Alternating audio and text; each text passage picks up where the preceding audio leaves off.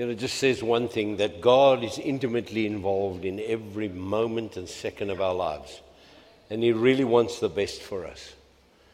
But sometimes to get the best to us, we've got to go through some tough stuff. That is unfortunately what it is.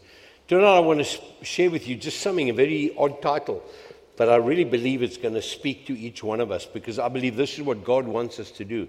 And the title of what I want to share with you tonight is Let Us Run with Giants. Kom ons hardloop met die reuse. And I'm talking about giants of the faith. And just welcome to all our YouTube and Facebook Googlers there. Who's that? It's good to have you with us as well. But as we talk about let us run with giants, we're talking about giants of the faith. And the Bible is so full of so many of these stories of these incredible people that have done great things. But you know, it's not only the people in the Bible, because let me tell you, there are giants of the faith in this very modern day and age of ours as well. People that have stood the test of time. I mean, we read their books like Spurgeon's book and D.L. Moody and Wesley and all of these great men of God.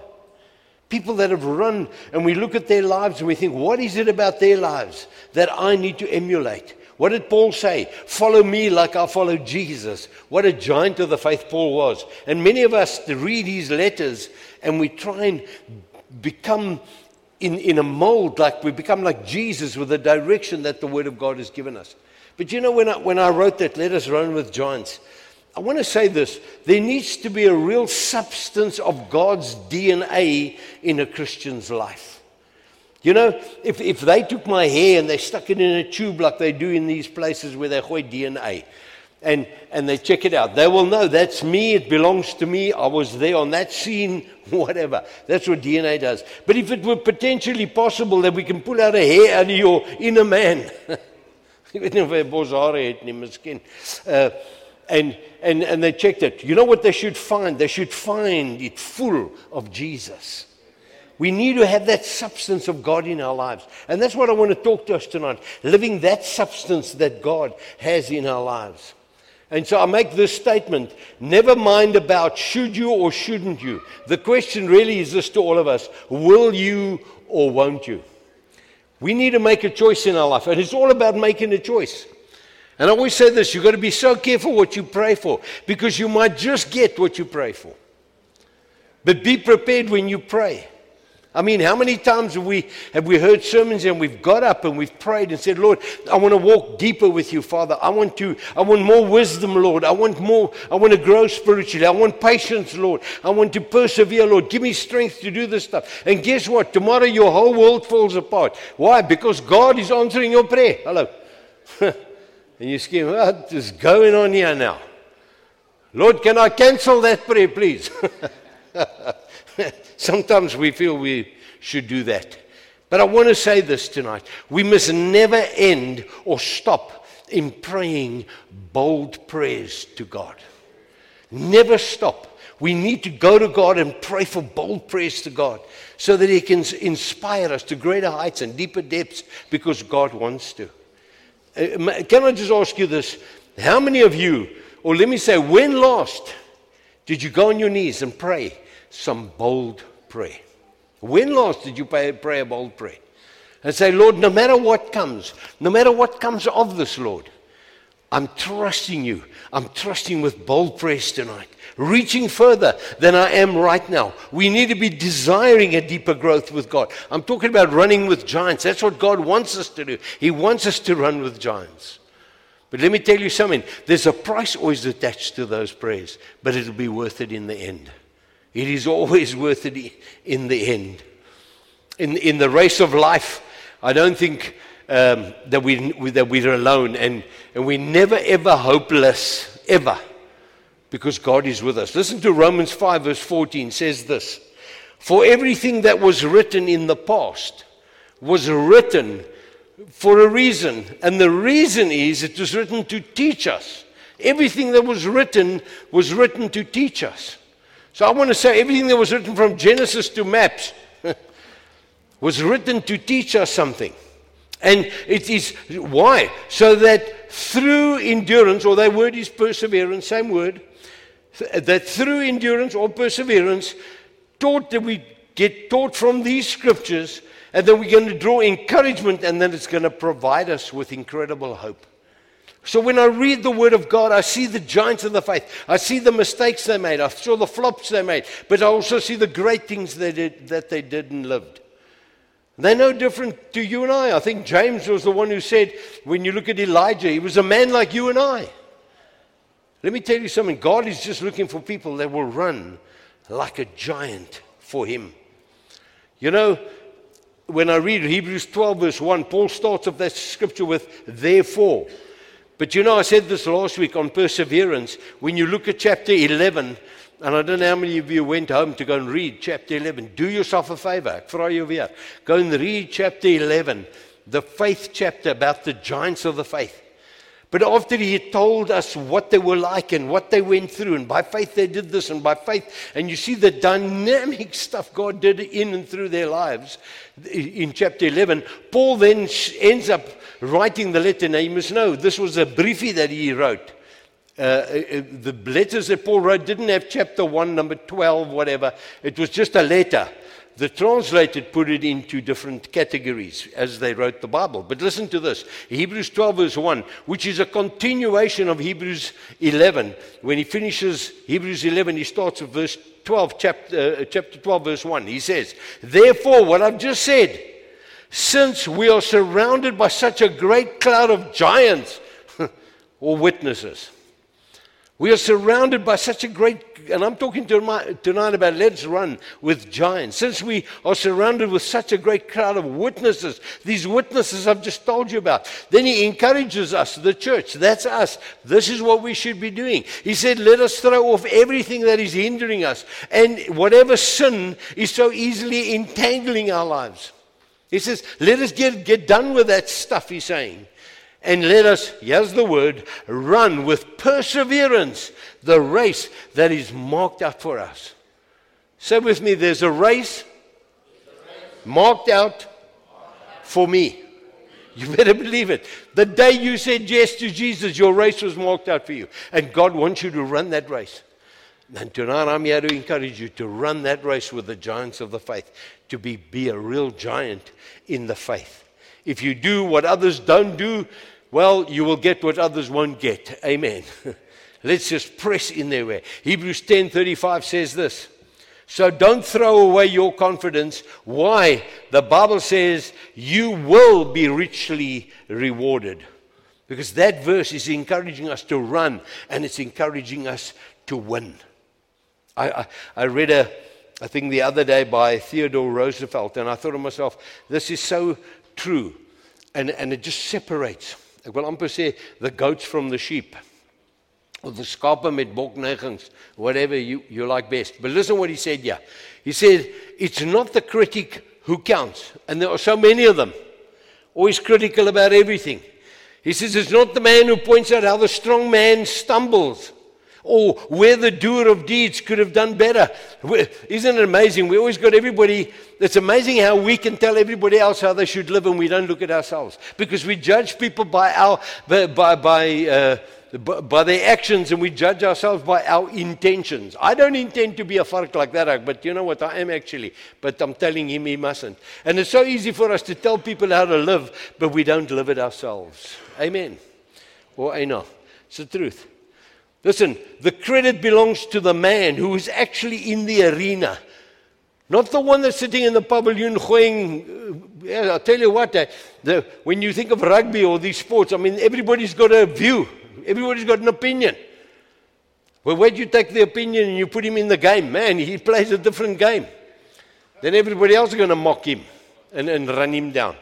But he says the credit belongs to the man who's actually in the arena, who at best knows in the end the triumph of great achievements, and who at the worst, if he fails, at least he fails while daring greatly. That's what God wants us to do. If you fail and you fall trying to run with the giants and become a giant in the faith, it doesn't matter if you fall, because the Bible says he who falls down 7 gets up 8, I think it says there, so somewhere. But we're rising up all the time. It's when you lie down is when it's not going to work for you. He says, so this man's place will never be with those cold, timid souls who know neither victory nor defeat. Just plodding along. And I'm certain you don't want to be a plodding along Christian tonight. You want to be one of those who run with the giants. Far too many Christians are failing in their spiritual life. And that, unfortunately, is the truth. They think it's spiritual to sidestep and duck and dive trials and difficulties and hardships. When you know, I've got to do this, but it's not going to be pleasant, it's going to be uncomfortable, then I avoid it. And let me just tell you, if you do nothing, you get how much? Exactly. You do nothing, you get nothing. We need to understand that, church. I mean, just for 1 minute, think about this for a moment. These giants of the faith who went out and ran before us, and we read them throughout the scriptures, ran before us. You think they would have made a difference if they stayed in their safe zone? If they just decided, we're not going to do this thing. I'm not going to be bold and stand up for Jesus. I'm not going to walk in the character of Christ. I'm not going to stand up in my office and say, I love Jesus, and I refuse to do that. I'm going to set an example. You're not going to carry pens and paperwork home. Come to your house and you work for Piet Pompies Maree company, and then there's a lot of Piet Pompies Maree pads and goodies. They shouldn't be there, but we got them at our houses. Integrity. Nah. I know it's not you guys, probably the oaks listening to me on the thing there. But it's about integrity. They would never have entered the Hebrews 11 faith, the great faith, whatever you call that thing, the fame, Hall of Fame. These Hebrews 11 people that the Bible said. Some of these giants who ran before us ran the race in the most horrendously difficult conditions. And you see, the Bible talks about them, and he says this just before he says, therefore, he says, we've got this great cloud of witnesses. Just listen to these great cloud of witnesses. I want to refresh you tonight a little bit to hear what people did before for you and I. Because if they didn't, we wouldn't be here tonight. Amen. Now listen what they did here. Hebrews 11, verse 37 through 39. They were put to death by stoning. You know, we say they didn't give them so much zool, so they were like stone. No. This is klappa, bro. This is a real thing, this. They were put to death by stoning. They were sawn in two. They took them and they cut them in half, literally, for the sake of the Lord Jesus Christ, for standing on their belief and on their faith. They were killed by a sword. They went about in sheepskins and goatskins. They were destitute, persecuted, mistreated. The world was not even worthy of them. Think about that. The very world that was persecuting and killing them were not even worthy of them. Listen to that.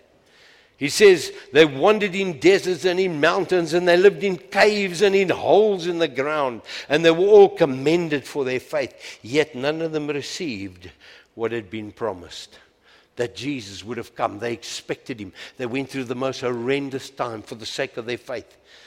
But Jesus didn't come yet. And he hasn't come yet. He's waiting to come fetch his church with each one of them. The Bible says that, and I'll read that scripture just now. But I want you to listen to what I've just said here. We sit here tonight, yes, and we got all of these comforts. And I want to take you back to my statement. The question really is, will you or won't you? There's not an option. If you love Jesus, then you will make the sacrifices. When you know Jesus, you will be a giant of the faith. Amen. We have all of these comforts, and we sit in the pavilion and we're so critical. We judge, we murmur. We have so much offenses. We have so much unforgiveness and bitterness amongst one another, where people have given their lives and suffered for the sake of the gospel. What are we doing? Church, amen. If the wind blows or it rains a little bit, or we have a slight little corpse here, we just stay away. We don't come to church. Amen. The latest now, when I phone people, I say, Pastor, I'm so busy. Listen, if you're too busy to come to church, you're too busy. Did you hear that? Yeah. And I'll tell you why we're going to be accountable. Listen to this. Hebrews 11 verse 40 says, since God has planned something better for us, so that only together with us, those giants of the faith, with us, would be made perfect. You see, we were called to run with giants. That's what the Bible says. We need to be men and women, giants of the faith. That's what God desires us. I want to look at a giant tonight, and I could have used many, David, Paul, Joseph, Gideon, Abraham, many, but I want to use Noah, because there's such a uniqueness about this dude, and it always puzzles me how God tells him to build a boat. He doesn't even know what a boat is, because they've never had rain that rained. The water was moistured from the earth upwards, and God says you're going to build a boat, and this thing's going to float. The boat's going to float. And Al-Mazi, listen to this. Hebrews 11 verse 7, part of this faith chapter. Listen to what he says. By faith, when warned about things not yet seen. Please don't miss that. He was warned about things that he hadn't seen yet. He wasn't even aware of it. Think about that a little bit. In holy fear, he built an ark. You see, we've been warned about things that we haven't seen yet. Jesus is coming. But we don't have a holy fear. Ons gaan maar aan soos ons aangaan. Ja. Think about it. In holy fear, he built an ark to save his family. By his faith. And I repeat it, by his faith. You know what he did? He condemned the world and became heir of righteousness that is in keeping with faith. God used the man. And I'll share with that just now about that. One person makes a life of difference. Let me just say this. If God didn't even find Noah as a righteous man, we would not be here tonight. It would have been the end of humanity. And you'll hear what the scripture says about that. Listen, Genesis 8 verse 21-22 says, this is after the flood. God smelt the beauty of that fresh, when it just rains, that beautiful fresh smell. And listen what it says, the Lord smelt that pleasing aroma, and he said in his heart, never again will I curse the ground because of humans, even though every inclination of the human heart is evil from childhood. Hey, God knew it. But he found something good in a man called Noah. I pray God finds something good in a man and a woman in this church tonight and listening to me, that he will be able to use and make a difference. He says, and never again will I destroy all the living creatures that I've done, as long as the earth, and listen what he says, endures. As long as this earth is going to endure until Jesus comes, is what he's saying. As long as the seed time and harvest time, cold and heat, summer and winter, day and night will never cease. It will now continue as I've intended it to continue, even though the hearts of these people are evil. Because of the righteousness that this man lived, he saved humanity from extinction. I think when I read the scripture, because I can tell you the problem with the world, it's one word, it's called humanity. Wherever the humans are, there's a groot gemors. It's a problem. I'm telling you. And we're all humans, so wherever we go, we make a gemors. We're so klein gevoelig, we touchy, we complain, we carry grudges, we walk with unforgiveness, we're miserable, we do things, we say things, we carry on wherever we go. And then we look at the world today, right now as it is, with this whole woke world that we're living in. The leftists, they've lost it so badly. They don't even know what gender they are anymore. Hello? Let me not go down that road, yeah? Hey? But listen to this. Genesis 6 verse 5 and 8. You imagine God is looking at these dudes that he created in his image. Listen to this. The Lord saw how great the wickedness of the human race had become on earth, and that every inclination or the thoughts of the human heart was only evil, listen, all of the time. There wasn't even a moment where they even thought a little bit about God. But there was a man, his name was Noah. He says the Lord regretted, please don't miss this. God regretted that he had made the human beings on the earth, and his heart was deeply troubled. So the Lord said, I will wipe out from the face of the earth all human race that I've created, and with them all the animals and the birds and the creatures that move along the ground, for I regret that I have made them. I know there's some people like my wife and Charles and others that would have thought maybe the Lord should have got rid of spiders. But he didn't. So they have a creative purpose. Listen, guys. Listen. For I regret that I have made them, he says. But Noah found, listen, I love this. Noah found favor in the eyes of the Lord. This is what he rescued humanity from. God was going to annihilate it, run it out. So tonight, as we run the race with Noah, this giant of the faith, we learn a couple of important lessons. And one of the lessons that we learn here tonight is God knows you and I, listen to me, can make a difference. You and I are difference makers. Say, I'm a difference maker. Because you're a difference maker. Please believe me. He saved you to be a difference for his kingdom. You know, Luke 1:37, we can never get around it. We'll never be within an excuse. But listen to this. For with God, nothing is ever impossible. And no word from God shall ever be without power or impossible for fulfillment.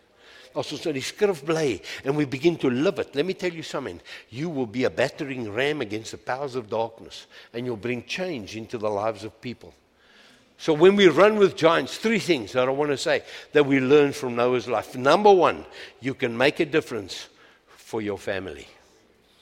You can make a difference for your family. Listen to this. Live in a life of integrity and obedience to God. When you live that life, all of those that look at you and follow you will be touched by an upright life. You can never fight against obedience and truth and victory. The enemy cannot do anything about stuff like that. You will always lead by example. Always have the potential to positively impact others. Always have the potential in you to impact others. For the most, we don't see it while we're fighting the good fight of the faith. Sometimes you wonder, is it worth it all? Let me tell you, there are people watching you. Carry on. Persevere, church. Keep doing it for Jesus. Why? Because giants make a difference in their family. One man's obedience brought in his whole family. Listen to this. Genesis 7 verse 1. And the Lord said to Noah, go into the ark, and you and your whole family, because I have found you righteous in this generation. I created this generation, but only you. You go into the ark. God is looking for faithful men and women that will rise up. Firstly, you can make a difference in your family. Secondly, God knows you can make a difference into the future generation. Amen? And we need to be conscious about that, church. It doesn't matter how old you are. We don't have anybody with walkers here yet. Thank you, Jesus. But the fact of the matter is we need to understand that there's a generation coming. And when I look at the condition of the generation worldwide, it is a sick picture. And I'm sorry I've got to say this, but it's a fact. A lot of that failure starts in the home. It does. God knows you can make a difference for the future generation. And I just read the story of this 80-year-old man. He's planting an apple orchard and he's putting these little saplings in the ground. And he has this young little Japsnut looking at him, laughing at him. And he wants to ask the old man, and eventually he asks the old man, he says, do you expect to eat apples from those trees that you're busy planting? I mean, he's an 80-year-old man. The old man looks at him like this. He says, no, son. He says, but somebody will. And you see, the way I live my life, I can make a difference to the generation that's coming. People can look at you. Are you going to be a giant of the faith? That's the question. Because of our actions, because of our perseverance, because of our enthusiasm for Jesus, for counting the cost, for paying the price, for sowing the seeds of God's goodness in life, we will have an effect on those around us and those who come behind us. Amen.